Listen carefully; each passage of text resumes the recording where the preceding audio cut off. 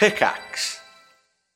Hi, I'm Daniel, founder of Pretty Litter. Cats and cat owners deserve better than any old-fashioned litter. That's why I teamed up with scientists and veterinarians to create Pretty Litter. Its innovative crystal formula has superior odor control and weighs up to 80% less than clay litter. Pretty Litter even monitors health by changing colors to help detect early signs of potential illness. It's the world's smartest kitty litter. Go to prettylitter.com and use code SPOTIFY for 20% off your first order and a free cat toy. Terms and conditions apply. See site for details. If you're an athlete, you know the greatest motivator of all is the fear of letting your teammates down. After all, a team is only as good as its weakest link. So you owe it to those wearing the same jersey as you to be your best every time you step on the field. That's why there's no vape in team. When you vape, you can expose your lungs to toxic chemicals that can damage your lungs. If you're a step behind, the team's a step behind. Brought to you by The Real Cost and the FDA.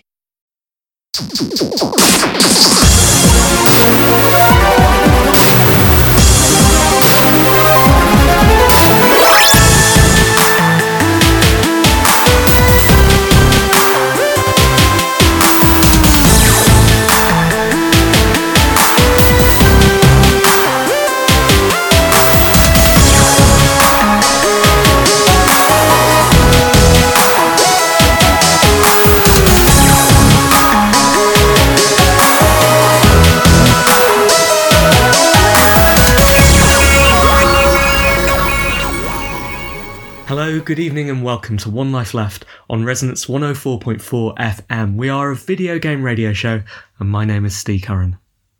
Hello, I'm Simon Byron. How are you, Simon? Happy Freedom Day, Steve. Of course it is, because we are recording this just like last week on a Monday morning. We are, and all restrictions are off. We can do what we want now, Steve. So I'm choosing, as you can see, to sit with the curtains drawn in my shed, and I intend to remain here. And right now I am on the train to Hitchin to get as close to you as humanly possible, because it's allowed now, apparently. Are you going to be changing your behaviour? Well, I have a little bit of news about that coming up later in the show, an announcement to make. Okay. But, yeah, and otherwise... Well, we'll both be going clubbing, I assume, this evening. I've just come back. Have you? From the midnight countdown, yeah. Right, I don't know. I mean, obviously each to their own, and we can only do as... we can stick within the guidelines and what have you, but it looked like a different world to me. All this clubbing. But it has done, for maybe 20 years. So yeah, I mean, I did wonder what this means for our recording process. I thought I should send an email to Resonance, find out when they're going to get us back in the studio, because, well, I think we've done a pretty good job of this, and I've enjoyed seeing you from a distance. I have missed the Resonance FM studio. I've missed the sweaty earphones and the ambience. So hopefully we'll be back to One Life Left for real very soon. Blimey. When was the last time we did that? In February? Was it February 20? God, it's a different world then, wasn't it? Yeah. I had a job. Do you remember? Full of hope, optimism. February 2019, I think. But yeah, we've done... we've done some good work, I think, while we've been remote. And who knows, we may be remote for some time to come, because we haven't heard anything about that. But I'll be heading up to see you quite soon, won't I, Simon? You are. Weekend after next year, I believe. That's exciting. Should we do a bit of recording then and there? Why not? Let's broadcast live. It could be the One Life Left Road show. I tell you what, my daughter, who is 2 years and 4 months, now whenever I go into another room, asks me, she says, "What you doing, Daddy? What you doing?" And I say, I'm going through the other room. And she says, "Are you doing the radio show? Are you doing She does say that. And I've asked her if she wants to be involved, and she said, No, I don't. She's heard it then. I've heard enough of that, thank you. Maybe she just doesn't want to follow the dark path to Roblox that Dexter has been on. Well, exactly. Yes, yeah, we should record something live. We might have a special guest, eh? Maybe. Fingers Blast crossed. from the past. All right. So shall we get on with the news? Let's crack on with it.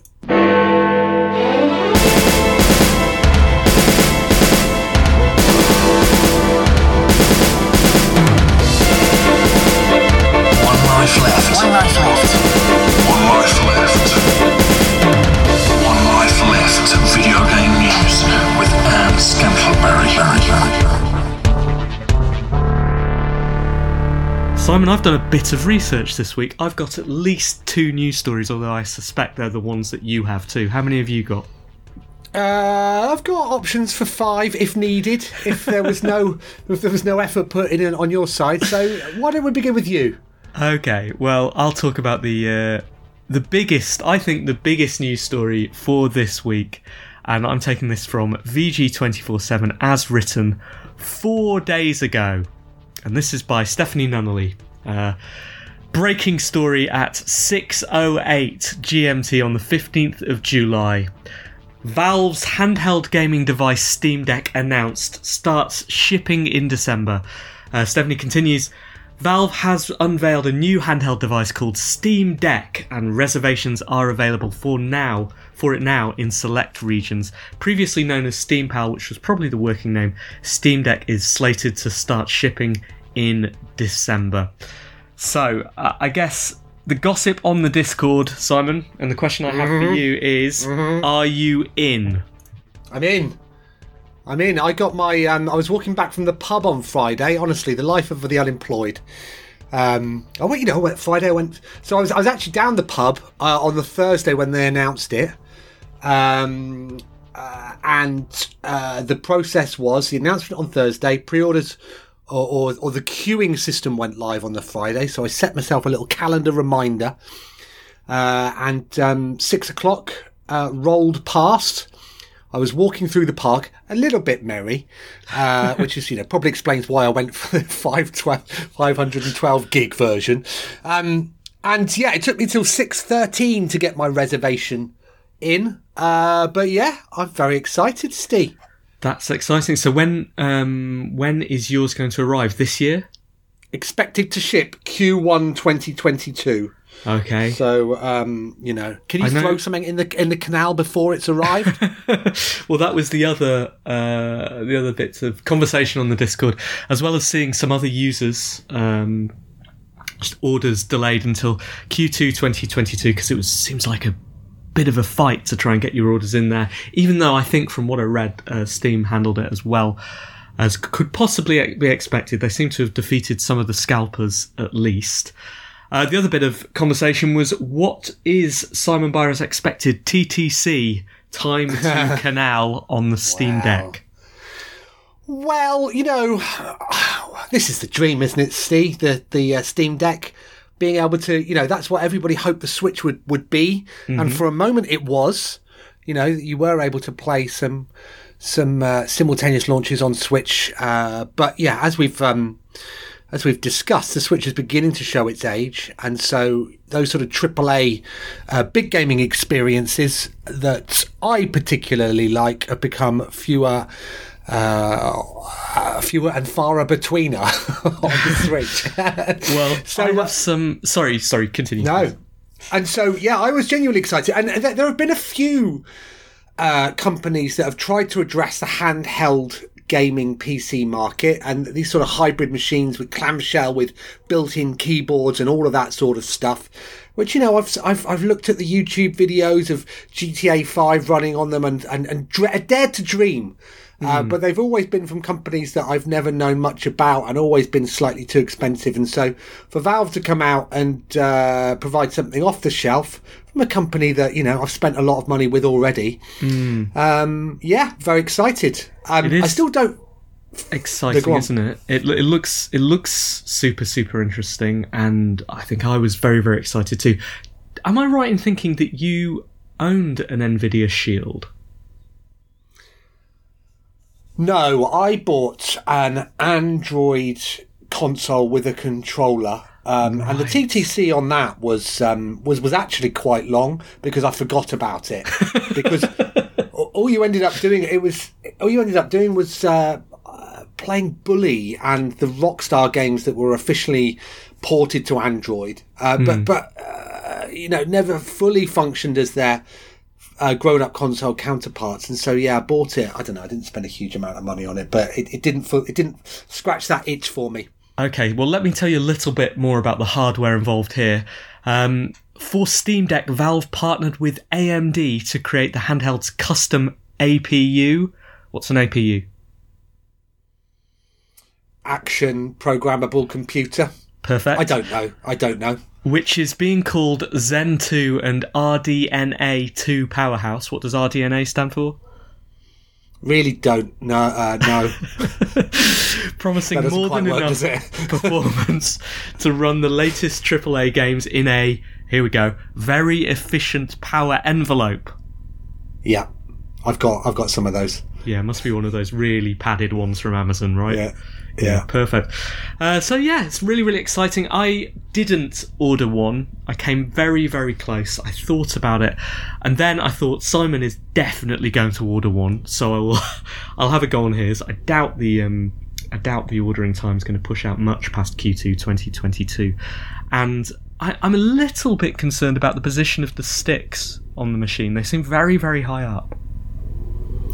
Yeah, because they've stuck a couple of trackpads in. I mean, so this is an evolution of, or an amalgamation of the Steam Machine idea and the Steam controller idea. And so because in theory you should be able to run any game that runs on Steam, although there have already been some exceptions discovered where Steam games use, because basically it's a Linux sort based operating system, so it's not Windows out of the box, but there's some middleware that will, in theory, enable any game to run. But I think they said that I think people have spotted that stuff like Destiny 2 and PUBG that use anti-cheating software that's not compatible with this layer that talks between the OS and sort of ordinary PC games, because thankfully there seems to be minimal work on the development side in order to have your game run effectively on this Linux operating system, which is good. The questions remain: how will things like the in-game UI look on a 1200 by 800 resolution small screen? But yeah, compromises have had to be made, Steve. Notably, your sticks are high up. I'm sure you'll get used to them. Right. It is also heavy. It's heavy, isn't it? So it looks significant. Big, yeah. It does, and I think it's going to attract some raised eyebrows on the tube. I think admiration from the other gamers. Have they shown a human in the photographs? Yeah, well, I've seen some video. So IGN had a look at it, and it definitely had. It showed it in actually in someone's hands, but you didn't know how big that person was, so you never know. But yeah, and actually, so you mentioned it at the start. Certainly dealing with the scalpers, but equally giving, and I can say this because I got my order in. And it seems that eventually everybody else has. But that idea of saying, look, it's launching in December. You didn't order it, you didn't complete your order within the first 10 minutes. Therefore, my expectation is that I will receive it during Q1 2022. And I feel good about that, I won't have it at launch, that's sad. But, I paid £4 to reserve my place in the queue. And hopefully by the time it comes to paying up the rest of it, there'll be some actual impressions of the device. So yeah, I wish that other hardware rolled out in this manner. I thought it was handled very well indeed. Okay, it's time for news story number 2, and I think it's your turn. Did you get bored of that, of me talking about the Steam Deck there? No, that just felt like a nice jumping off point. Yeah, it felt like I was trying to do a smooth segue after 16 years of doing this, but apparently not. I'm sure no one will notice. So mine follows on from that, really, and it was a story that Video Games Chronicle wrote on the 18th of July, which changed from the tweet. In fact, the tweet that originally linked to the story has been deleted. The headline is, Steam Deck owners might be able to upgrade its SSD, even in the cheapest model, but end-user replacement is not recommended. Valve has confirmed that all Steam Deck models include slots to upgrade the device's SSD drive, including the cheapest 399 model, which does not include the SSD storage. However, the developer notes that SSD drives are not intended for end-user replacement, so it's not yet clear if users will be able to successfully replace them.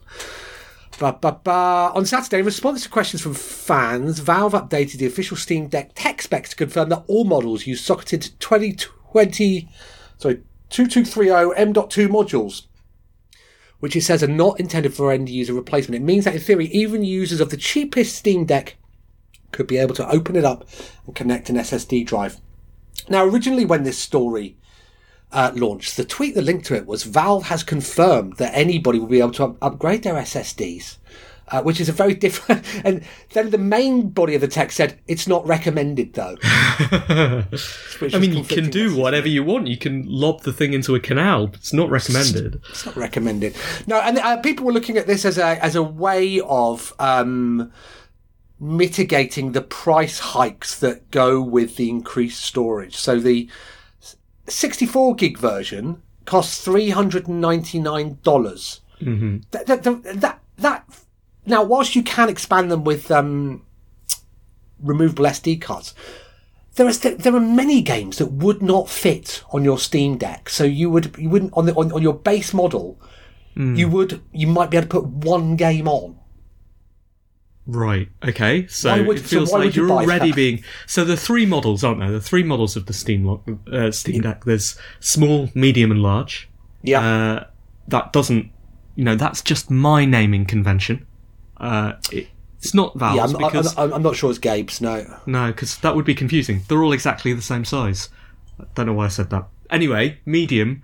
Medium has, how big's the disc? 256 gigabytes. So you'll get a few games on there, a few of the big ones, but if you're really trying to future-proof your thing, you get the large, don't you? If you're a little bit merry on the way back from the pub, you get the large. That's what your boy's gone for here. 512 glorious gigabytes. What can't you fit on that? Enough for Call of Duty Warzone and one other. But apparently not true, because you'll be able to, rip out the disc that comes with it and pop in your own. Easy as you like, at least according to the original tweet, which was removed. I wonder why that was. I don't know. Yeah, there's going to be a lot of interest, I think, in exposing the innards, because you can also install anything on it, so it's not locked down. You will be able to install Windows. You'll be able to install the Epic Games Store. Tim Sweeney was very happy with that on Twitter. But they do say that that the behaviour might not be as expected the more you sort of deviate from the Steam OS. So we shall see. But it's an extra $250 to move up between the small version and the large version, which is why people were seeing whether they could do it themselves, but it won't be recommended. That's not all you get for that $250 though, is it? You get a fancier screen, I think? On the higher end one, anti-glare.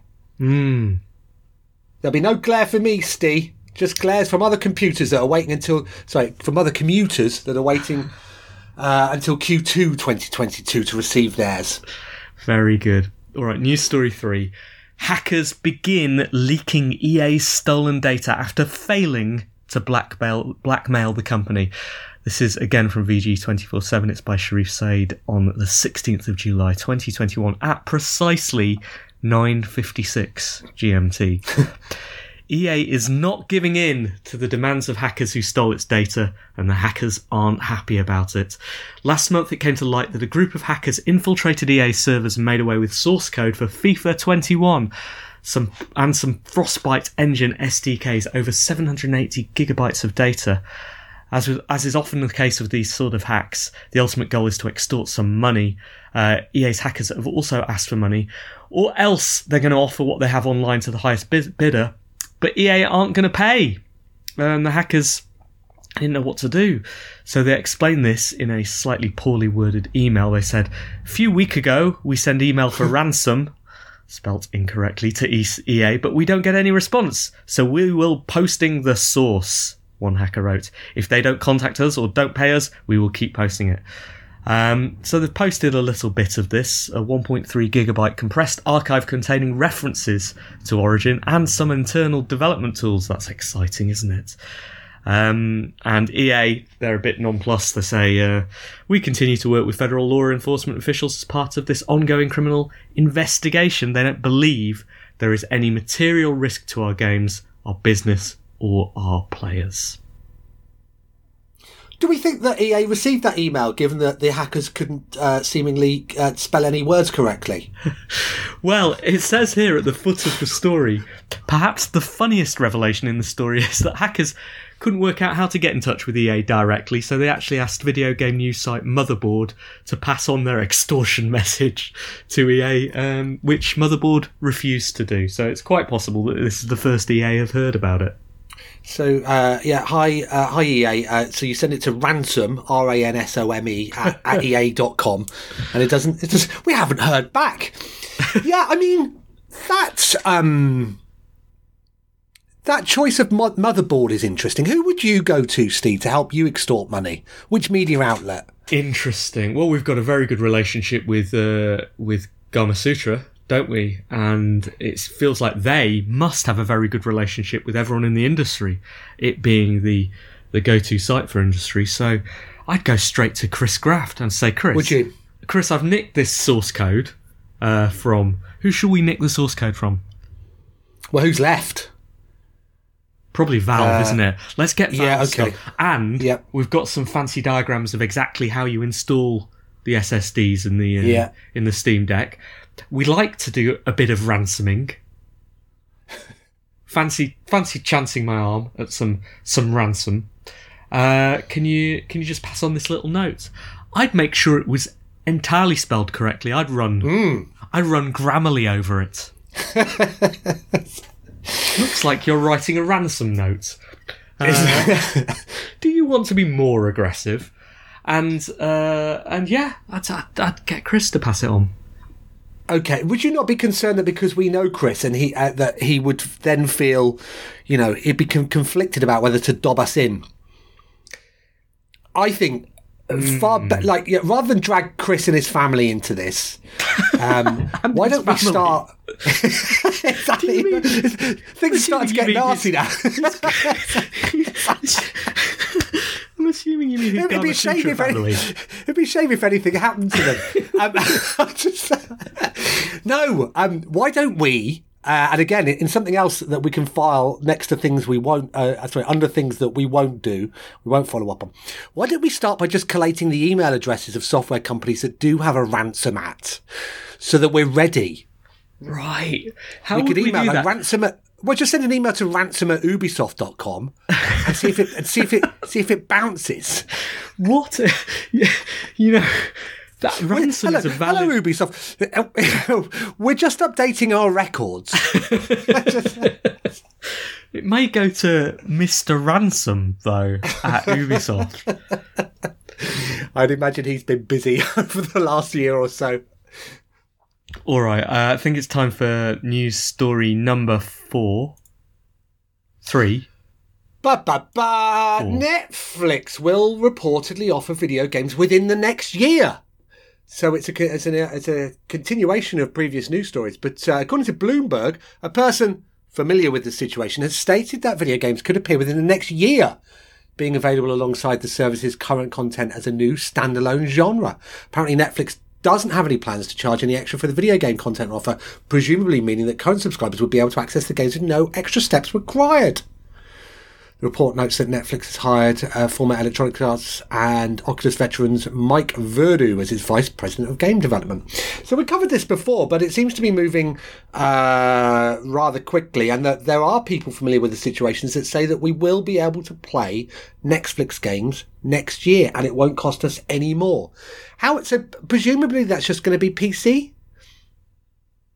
Well, I presumed it would not be PC, but would actually be set-top box.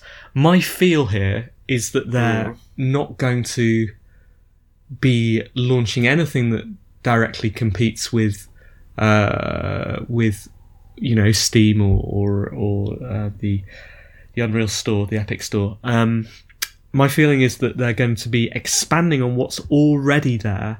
The games like Bandersnatch, and there are a couple of others, aren't there?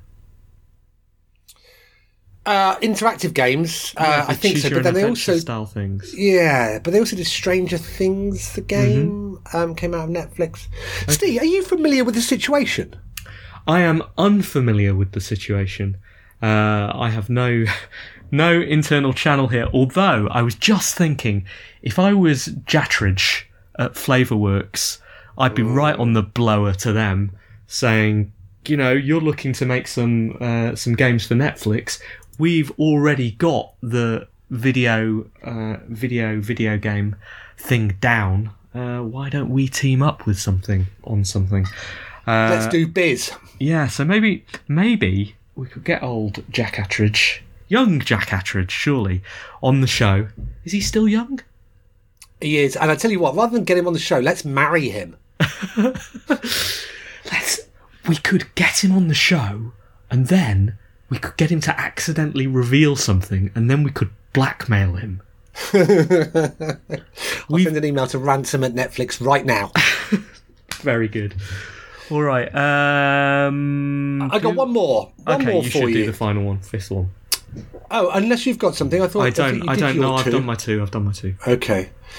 Eurogamer wrote, this was on Saturday by Wesley Inpool, a giant cryptocurrency farm in Ukraine that contained thousands of PlayStation 4 consoles was actually a FIFA bot farm. Last week, the Security Service of Ukraine, brackets SBU, announced it had shut down what was reported as a cryptocurrency mining farm that had contained an incredible 3,800 game consoles. Images showed racks of PS4 Slims. And that's what I really liked about this story was that, so he says, images showed racks of PS4 Slims, and then brackets, some claimed the photos showed PS4 Pros. Just, the pedants on the internet go, look at all these PlayStation 4s. No, actually, they're PlayStation 4 Pros. Either way, not ideal hardware for a cryptocurrency farm. It turns out the PS4s were being used to grind FIFA Ultimate Team. According to an investigation by Ukraine business newspaper Delo, sparked by skepticism of the official claim about the farm being primarily about mining cryptocurrency, as well as the fact game discs can be seen protruding from PS4s in one of the pictures. Presumably they've got, they're in a similar state as your PlayStation 3, Steve, with no disc cover on them. What we're looking at in the photos is a bot farm that got stuck into the Ultimate Team grind, with the goal of selling accounts loaded up with in-game currency on the black market. I mean, crikey. That's me now rather than Wesley. Yeah, I hadn't realised that FIFA account selling had become so lucrative that it was that companies, or if that's what they are, shadowy networks would be doing it rather than mining cryptocurrency. I mean, I have no idea how this works. I assume they are connecting to a store which, I don't know, maybe it gives out a free pack of cards every week, and then they're taping the X button down on every controller, and Bosch going off for a couple of weeks, coming back, and then they've got all of these accounts. But surely you would expect EA to be able to detect this sort of thing going on. If they've got 4,000 machines all connected from the same geolocation, you would expect that to flag something up. Maybe they don't care. Maybe they don't care. Well, there we go. I'm going to go and switch my PS4 on and start mining for FIFA Ultimate Team stuff. Okay, I'll try and tape the lid back on my PS3 and do the same. Thanks, Simon. Thanks, Steve. One Life Left video game news with Anne Scantleberry.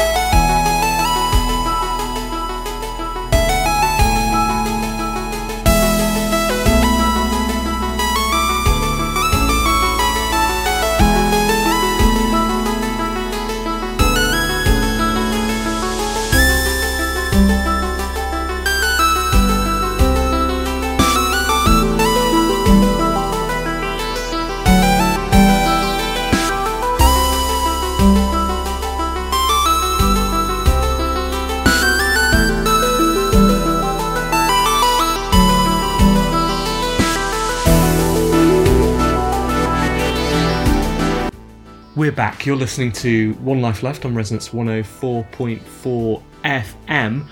Did just see another little bit of a news story, Simon. Something that we didn't deal with in the news, and it's breaking news. Ubisoft are revealing a new Tom Clancy shooter today. Typical, isn't it?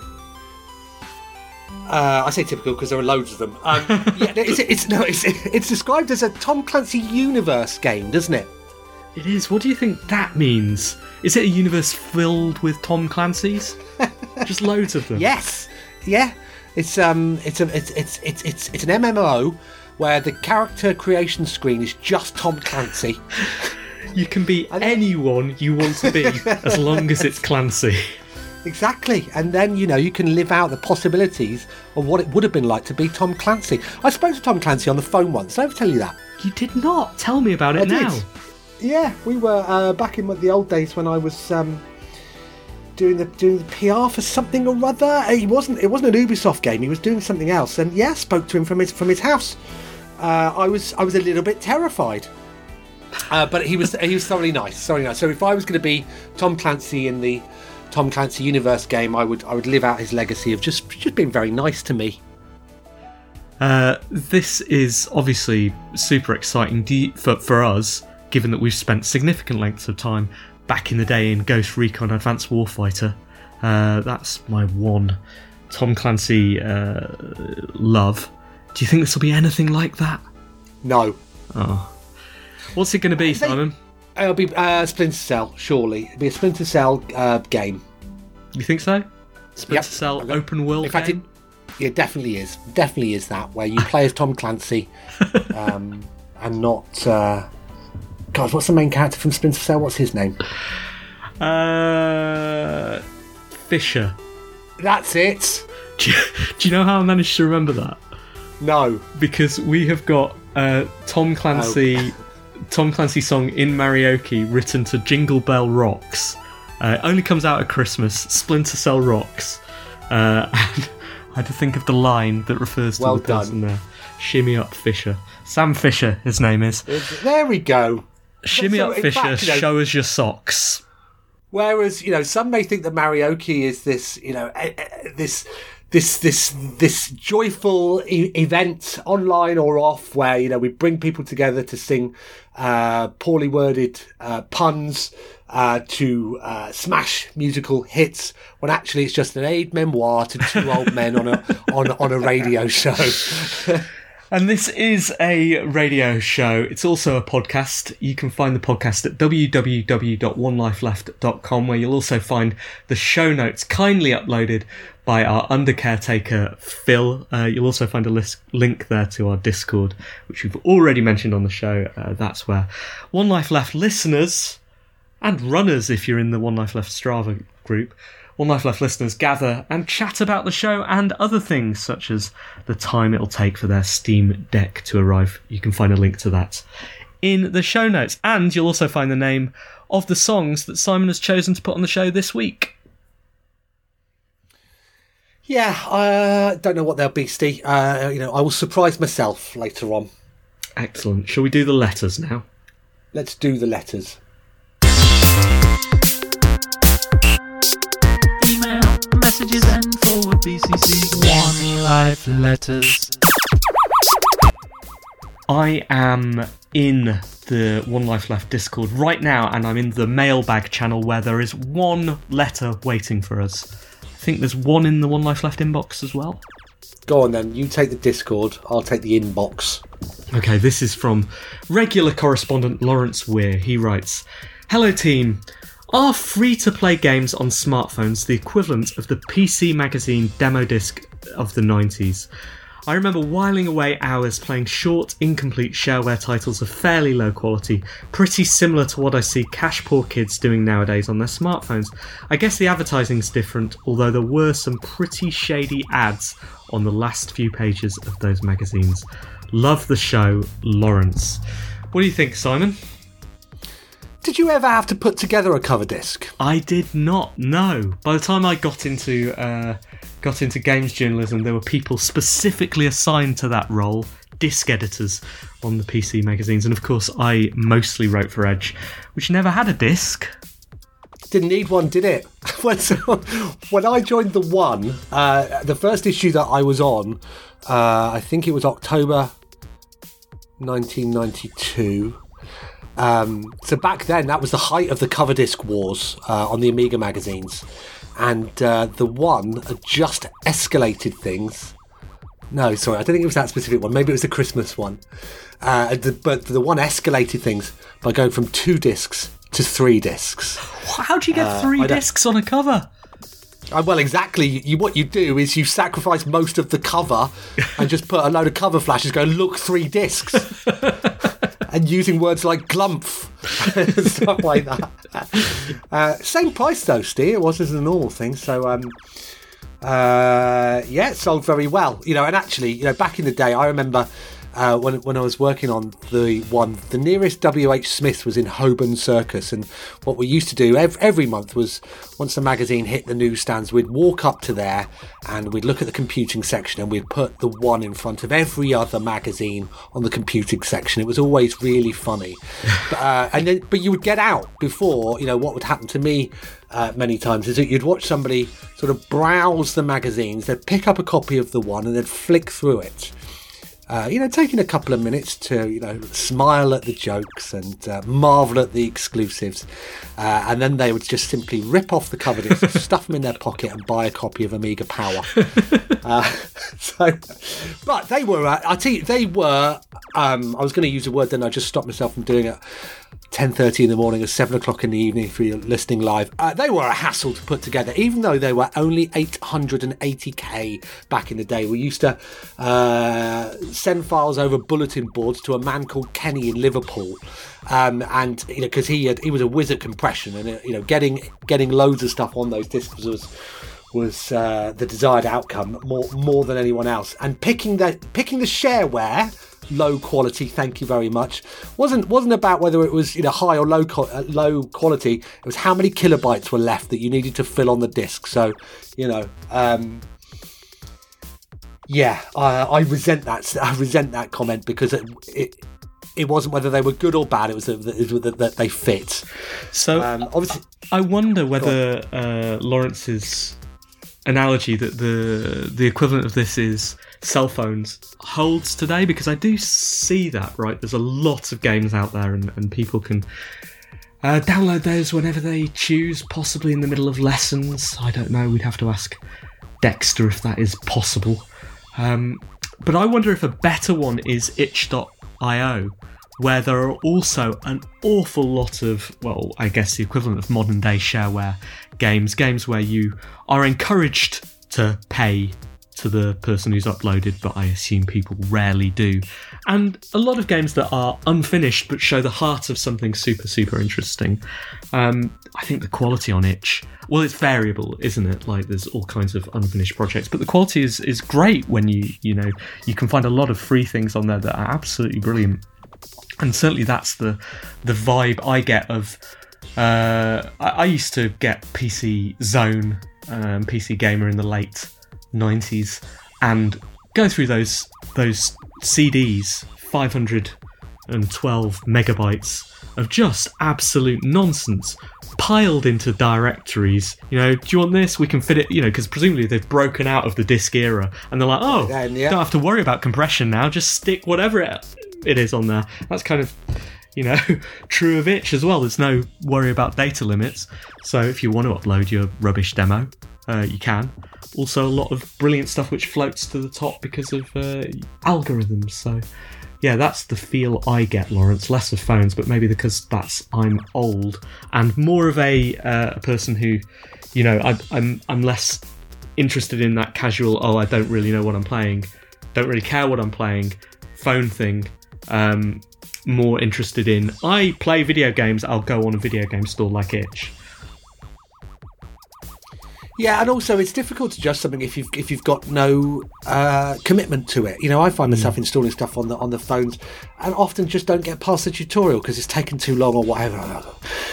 The need or the time that it filled is often occupied by explaining you how to pull back your thumb, and by then it's time to move on to something else. Like now, Chris Conroy writes, I feel the need. Dear team and super short grandee. That there Tom Cruise is enjoying himself at the minute, isn't he? Wimbledon, Wembley, Silverstone. Wait a minute, was he following my itinerary from the other week? Let's hope he remembered to include the Tour de France. So the big question is, when is he coming on the show? And if he doesn't, can we speculate on the games that he might enjoy? Maybe the upcoming Deathloop, which plays with the same idea as Edge of Tomorrow. Or maybe he's into Leisure Suit Larry, which as everyone knows was the inspiration for Eyes Wide Shut. Brr. Looking forward to hearing the diminutive one's views on the Steam Deck in an upcoming show. Your cocktail chucking correspondent Chris Conroy. Well, Edge of Tomorrow is the most video game-like movie I think I've ever seen, because it's a really, really good film as well. I guess the problem with games is that you are generally having to repeat the same thing over and over and over again until you get good at it, and that is literally the plot of Edge of Tomorrow, alongside some guns, which games are also good at. But a lot of his movies would fit with games, wouldn't they? Didn't it actually get renamed to Live, Die, Repeat? To make it more like a video game instruction. It did. But he's been in... which of his games have had movies? There's obviously been Top Gun on the NES. I wonder how many generations of game releases has he spanned? That must be 6 or 7 now. Was there a Days of Thunder game? Yes, there was, on the Commodore 64, stroke Amiga. Should have been a cocktail game. Of course there should. Interactive CD-ROM. Don't know if there should have been an Eyes Wide Shut game. Yeah, and no Mission Impossible. I mean, obviously there's Impossible Mission. No Mission Impossible games, have there? There must have been some 8-bit Mission Impossible games, surely. Pre-Tom Cruise. Can't recall any, Steve. I will. Mission Impossible game. You are better than me, because I was going to say that I was going to look into it for next show and then hope that we'd all forget. Wikipedia writes, Mission Impossible 1998 video game. Mission Impossible is an action-adventure video game developed by Infogram and published by Ocean. There we go. The player assumes the role of Ethan Hunt, so there we go. Does that count as... That's a Tom Cruise game? Yeah, let's say it is. Let's say it does. Yeah, I think he might be Hollywood's most video gamey person, at least in so much as his appearances apply to a wide range of video games. If you think differently, why not email in? team@onelifeleft.com. Or you can just post your letter in the channel on our Discord.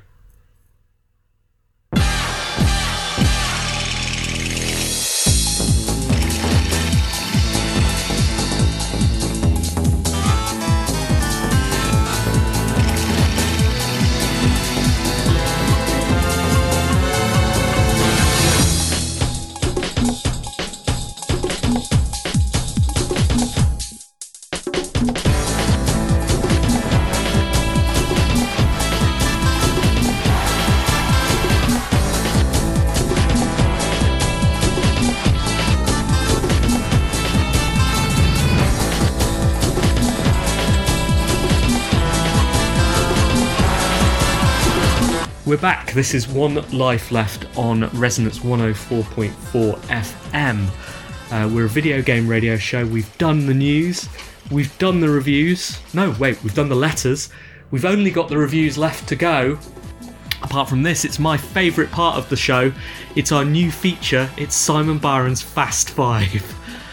Simon, this week, easy one. I want you to name 5 games with 3 in the title. How did this start?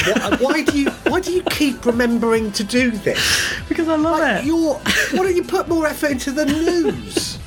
Because this is write a letter in. Why are you putting me through this? It's really low effort on my part. All I have to do is think of a word. And or a number. It's really exactly really funny. 5 games with 3 in it. Stop stalling. 3s. Very good. Back to the Future 3. Fable 3. Yep. Driver 3 or Drive 3er. Very good. And Gran Turismo 3.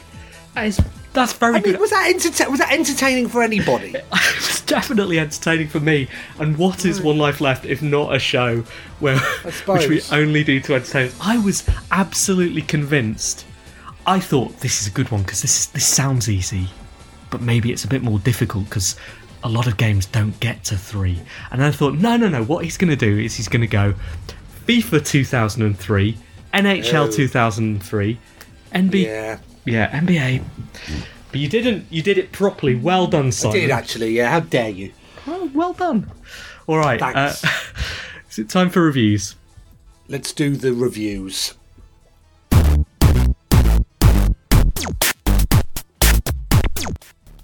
Okay. Do you want to go first? Well, I can do. I've been, as promised, continuing on my mission on Sniper Elite VR. Did I tell you I bought some custom lenses for it? I did, didn't I, or not? You did. You did tell me that you'd got custom lenses for VR. Yes, which is great because now I can play the sniper game like in VR, where you hold it up to your eyes. My eyes don't have glasses on them anymore, so I can see perfectly when I'm sniping at the Germans. So yeah, I've got further into it, and I'm thoroughly enjoying it. I've talked at length before how much I enjoy the sniper games. It's effectively Half-Life Alyx in the Sniper Elite world. Things like the movement options. So I've got teleporting on. You sort of you use your hands to grab and pull objects towards you, guns, grenades, ammo, all of that sort of stuff, and it throws you into this Sniper Elite world where you must use this. So I'm playing this on the Quest. Your Quest controllers, you hold them up like you would a gun. It takes a while to get used to where your hands should be positioned virtually, and then some of the movements that you need to do. I noticed that the recent update to it seemed, in my mind, to make some of the actions a little easier because you need to manually pull back a gun clip on after every shot with some of the earlier guns, and then bring it up to your eye, and you close one of my spectacle-free eyes in the sniper world, and off you go. And so it's nice. It's nice being thrown into this resistance fighting world where you basically teleport to different positions, take a view, and then pick off some of the enemy. And it comes with the Sniper Elite trademark Gruesomo cam, which is slightly different to how it's worked on the console games, where you don't follow the bullet behind it. That would make you feel very ill as you're heading towards somebody's innards.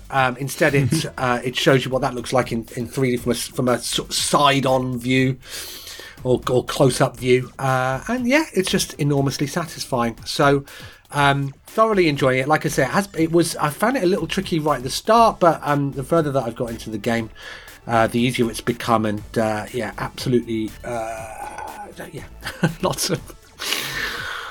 lots of shooting people from far away, which for some reason or another I really enjoy. I haven't played the Quest version. I haven't played the Oculus PC version. It's cross-buy, but I will hook it up to the laptop and see what difference it makes. But on the standalone headset, it's thoroughly enjoyable. 7 out of 10. They must have tried the bullet cam thing, right? I just think given that it's very careful with the movement options to go, look, hey, do you want to do teleporting? Do you want free movement? All of that sort of stuff. I think to suddenly throw you into like the bullet eye view potentially could make you feel ill, which is ironic, given that actually what you're looking at should make you feel ill. I'm sure it would do, and they've obviously left it out for very, very good reason, but you would assume at some point during development, even if they knew it was going to make you ill, one of them's gone, let's give it a shot. Let's strap ourselves to the front of that bullet and fire ourselves through some organs. Imagine being the first person to do that. Yeah, it's it hasn't made my bucket list yet. Okay, so I've got a re-review of a game that I reviewed very recently, but it involves a moral problem. and I am going to ask you if I have done the right thing or the wrong thing. So, those of you who are regular listeners to the show, or even new listeners to the show who began last week, will know that I started playing a game called RimWorld. And the reason I started playing this game is because I was quite ill, and because it's quite a big, sprawling game. My review last week said it's basically Dwarf Fortress, but light. It's not as hard to get into as Dwarf Fortress. You know, it took me a few hours to understand the systems, but also it doesn't seem as deep. Literally, you can't go onto multiple layers, you're only on the surface of the game. And also metaphorically, it doesn't seem as deep in the systems. Indeed, as a game designer, I think I can see them transparently, and I can see how those systems escalate. As I get better at the game, as my colony grows, so it throws bigger challenges at me, and those challenges are all generated by random numbers, but essentially they're going to get harder as I get slightly more able to cope with them. And as soon as I saw that, I found myself feeling a little bit less interested in the game, but I was still playing it. But I thought I'd reached the end of my journey last week. It turns out I hadn't quite, and indeed I started playing it, I think the day after the show recorded last week, and the interface in RimWorld is not nearly as bad as the interface in the current version of Dwarf Fortress, which is famously arcane. It's an ASCII-based game, and the interface seems to change from menu to menu, and it doesn't make any sense. I believe they're sorting all that out for the Steam release, and I'm very, very excited about that, because hopefully it will contain all of the good, weird, deep systems and be a little bit easier to move around. The interface in RimWorld is better, but it's still a bit weird, and it's easy to lose yourself in the menus, and if you're not paying attention, you've got to think, oh no, I need to click on this, and then that. Oh no, that operates this. And I wasn't paying attention when I was playing it last either Monday afternoon or Tuesday, and I clicked on the wrong X on the screen. Now, one of the reasons RimWorld works very well for me is I can play it in a window in my Mac, so I can do other things while I'm doing it, and actually I clicked on the cross that closes down the whole game, rather than closes down the window that I was trying to close. I play all games like this in permadeath mode.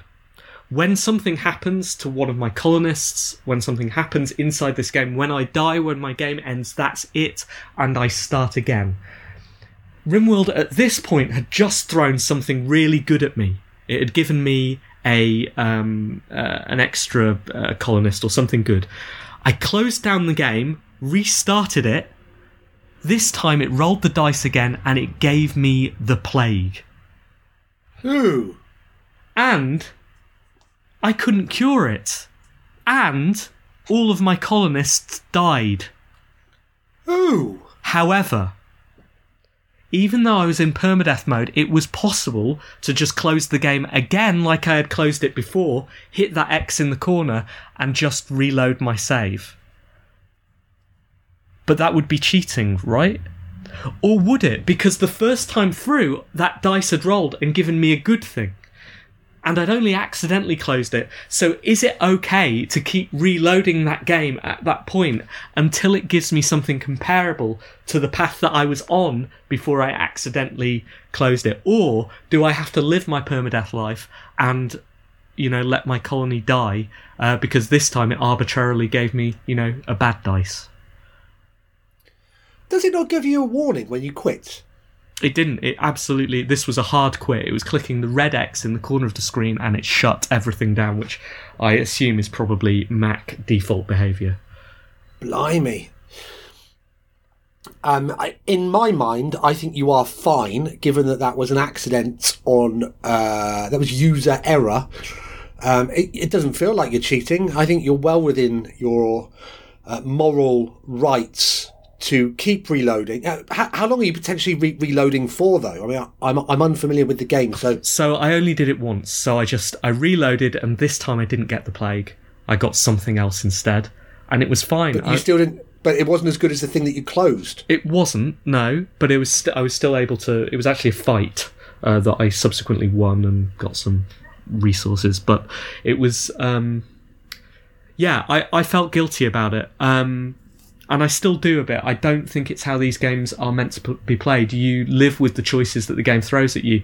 However, I also felt if I had been playing this game without knowing that, I would assume that the seed that generated the world subsequently generated all those random encounters. And therefore, the fact that it just generates a different one every time feels a bit weak to me. I like living in a world that I am fighting against that is consistent. Here, it feels like I'm just fighting against a series of random dice rolls. And I want to tell you that is enough to have put me off the game. It isn't. I'm still playing it now, and I've sunk another 40 hours into it. I'm not sure I'm super enjoying it. Like, I think it's hitting that part of me that loves clickers, because my colony grows, I see numbers tick up, and then I have another little challenge just ahead of me. I'll just get that tech bit, I'll just get that desk, I'll just get that piece of equipment, and then I'll see how that affects things. Either way, I'm still locked in, and either way, I'm still not loving it. I can't wait for Dwarf Fortress, though. 7 out of 10. Are you now playing it in full screen? I'm not, no, but I am very, very cautious every time I go to close a window. I'm not sure you deserve any moral leeway now, given that you appear not to learn from your mistakes. But I'll tell you what, Simon, it does work in a window, which means it will work on your Steam Deck. Oh, good news. Will I be able to read the text, though? Well, that's what I mean. It's low resolution enough to run in a suitably sized window on my Mac, so I think you'll have absolutely no problem playing this game that there is no way in the world you will ever play. Okay, and are we likely to still be alive in Q1 2022 in order for me to test this out? I don't know. One last thing before we close the show. I forgot to tell you all, we are announcing our first Marioki date, announcing it at 2 p.m. today. Which will have happened by the time this show airs. We're doing a comeback show this Friday in London at a place called Rule Zero in East London, in Stratford. Tickets will be available by the time you hear this. If you go to Rule Zero's website, which I believe is rulezero.co.uk. If it's not, you can just Google it. You can get free tickets for our comeback Marioki date, which happens, as I said, on Friday. I'm really, really excited. It's our first real-life Marioki for 18 months. Whoa. Blimey. And what about those of us that can't make it on Friday? I'm in Bristol Thursday and Friday, Steve. That's exciting for you. I can't tell you why. Don't ask me. Hopefully we will be streaming it as well, but as we have yet to set up the tech to run Marioki in this new environment, one thing at a time. But yeah, hopefully we'll be streaming on twitch.tv/singmarioki as well. What are you going to open with?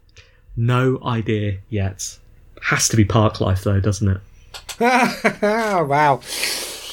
Blimey, that's really exciting. Well, best of luck with that. Yeah, thank you. I'm excited and nervous. We will have some COVID protocols in operation, and we'll see how effective they are by what my voice sounds like next Monday when we record the show. How exciting. Will you be showing symptoms by then if you pick it up Friday? I don't know. All right, well, stay safe. Wash your hands. Wipe the mic. What an attractive tagline. Yeah. that was the chant at the very last Marioki. Was it excellent? In March of 2019, and we all know how that works out. So yeah, we'll see. But very much looking forward to it. Thanks so much to Rule Zero for hosting us, and also we will be back at loading in the future as well, so don't worry about that. Hopefully we'll have an announcement about that next week on the show. Good. All right. Well, look, nice to see you. Nice to speak to you. I look forward to hearing and seeing how it goes on Friday. Enjoy yourself. Yeah, you too in Bristol. I look forward to hearing about that as well, Simon, if I'm allowed to hear about it. I guess it depends how the meetings go, doesn't it? Let's see how much longer we're broadcasting on a Monday for. Yeah. Okay. Right. All right. Been lovely to talk to you. Thank you all so much for listening. Thanks, of course, to the best radio station in the world, Resonance, for hosting us. But until next week, goodbye. Goodbye.